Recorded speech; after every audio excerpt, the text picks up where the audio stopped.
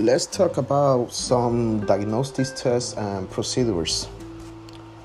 A CBC, for example, if we see that the client with heart disease, for example, it show up in the labs a RBC, red blood cell level, that is decreased.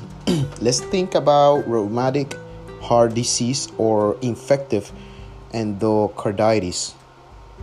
If we got a increased WBC or white blood cell, let's remember this can be an infection or inflammatory disease of the heart, or after a MI or myocardial infarction.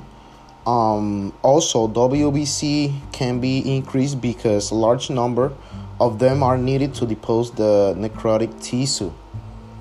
Let's talk about some coagulation factors. Coagulation factors, we are talking about the partial thromboplastin, international radio, and the activated partial thromboplastin. Increasing on coagulation factors will occur during the episode of MI. This will place the client in a greater risk for develop thrombophlebitis or extension of the clot in the coronary arteries. Yes, let's remember that we are talking about the cardiac client, and I just want to cover some specific areas that it can help us remember some content. Let's talk about homocysteine. Homocysteine is an amino acid that is built up. That is produced from the body, and it's a building block of protein. On an increased level, it can increase the risk for cardiovascular disease, for example, in MI or heart attack in the heart. In the lung, it can be pulmonary embolism or stroke in the brain. Also, homocysteine level, if they are increased, let's remember that they will cause the blood to clot more easily. Homocysteine level can be high because renal disease or psoriasis are present. The client is having damage in the lining of the arteries. It can be an indication that the client is not getting or intaking enough vitamin B or folic acid. Let's remember that. A small amount of protein, if we see in the if we found albumin in the urine, this will be called microalbuminuria. This can be an indication for endothelial dysfunction in the cardiovascular disease. Yep. I'm trying to correct myself little by little on this content, and with this language. It's a second language for me, so I'm trying to get better with it. Let's go to the next one. If we got a high sensitive C-reactive protein, this protein it detects inflammatory process such as association of the development of atherothrombosis.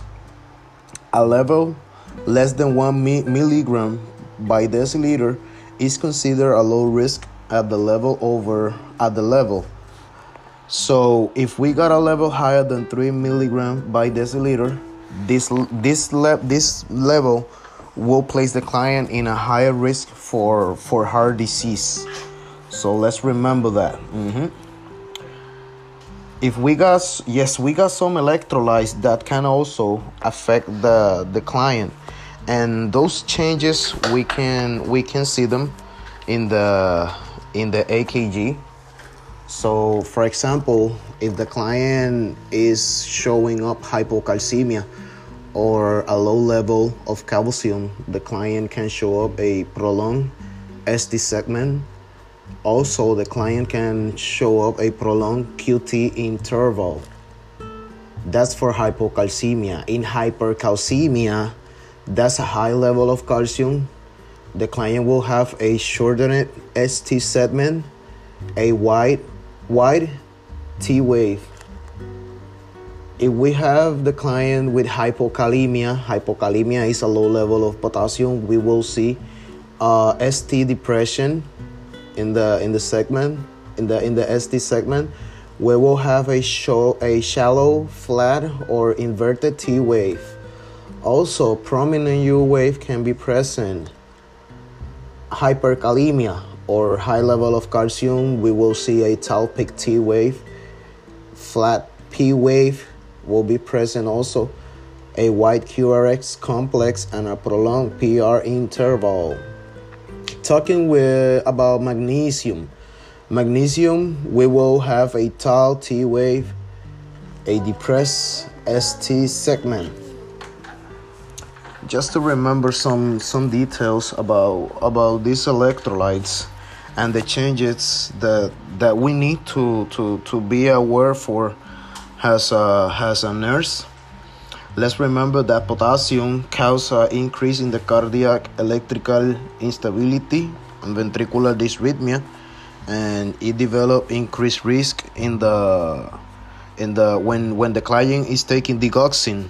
Hypokalemia or low level of potassium can increase the risk for developing digoxin toxicity. If we are talking about sodium will be decreased from the use of diuretic, or in the client with heart failure, or it can be in heart failure that can develop an indication of fluid excess or fluid overload.